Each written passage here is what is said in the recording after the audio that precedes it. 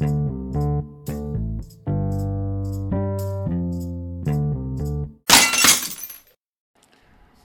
to the No Budget RC Podcast. I'm your host Eli, and you're listening to episode 83. So we start off with what is new in my RC garage. I only have a couple of new things since the last episode. The last episode I told you I had ordered 2 RPM front bumpers, one for my Creighton, one for my wife's Creighton. Those have showed up and been installed. And then I also won an auction on eBay for a Hobbywing WP SC8 ESC, that is a 120 amp ESC, that I was going to put in the Proline Pro MT 4x4. So I won it in an auction. The guy shipped it to me. It made it to Portland, Oregon, which is about 30 minutes away from where I live. And then I didn't get any updates for like 3 days, and then it had gone back to Alabama. I had to contact the post office to see what was going on with it, and I finally actually got it just today. What the issue was is the guy had printed out the shipping label, but he put it in a very small box, and the shipping label wrapped around the box. And I guess that caused issues with shipping, and for some reason they sent it back. But they did finally reroute it to me, but it did take a long time to get here. Meanwhile, while I was waiting for that package to show up, I realized that I had a 100 amp 4S capable ESC, which is also a Hobbywing, in my drawer of extra parts out here in the shop. Now I got this when I bought a vehicle. They gave me this with it, and they cut the wires off very short on this ESC, the battery wires. So I always just assumed, usually if you cut the battery wires off short on the ESC, that's when I do it, that's the sign that that ESC is no good, so I won't use it again. But I knew I'd never actually powered up that ESC to try it. So I went ahead and I hooked it up, hooked it up with some alligator clips on a 4S LiPo to it and turned it on, and the lights came on and the fan came on. So I went ahead and soldered a plug on it and installed it in the Proline Pro MT 4x4. And it actually was a good ESC. I don't know why somebody cut the wires off like that. So I got that vehicle up and running, and the ESC was all the issues with that vehicle.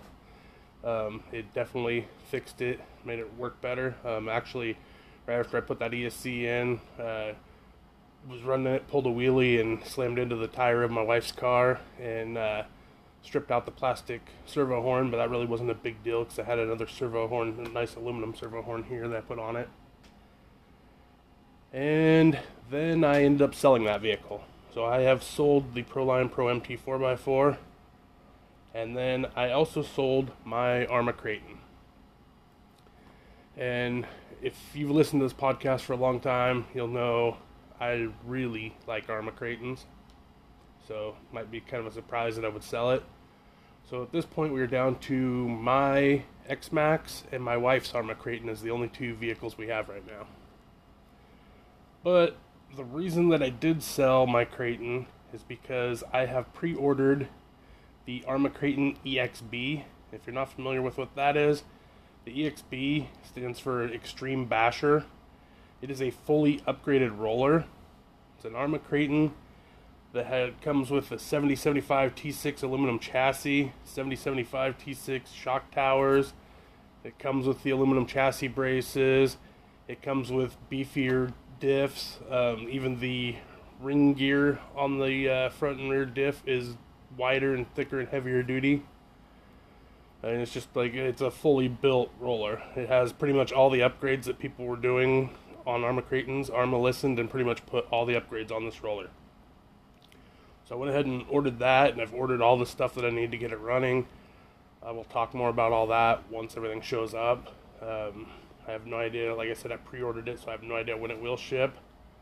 And then a week after Arrma announced that vehicle, Arrma also announced the Arrma Outcast 8S. This is another, what Arrma calls a 5th scale. A lot of people are arguing that it's not a 5th scale. It's not that big, but whatever.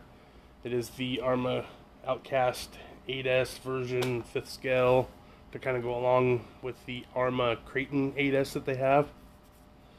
So Arrma's already announced 2 vehicles in the last couple of weeks, so that's pretty awesome. One of the reasons I really like Arrma They do seem to listen to customer feedback and kind of apply that. When they released the Arrma Kraton, a lot of people were asking for, or the Arrma Kraton 8S, a lot of people were asking for the Outcast 8S.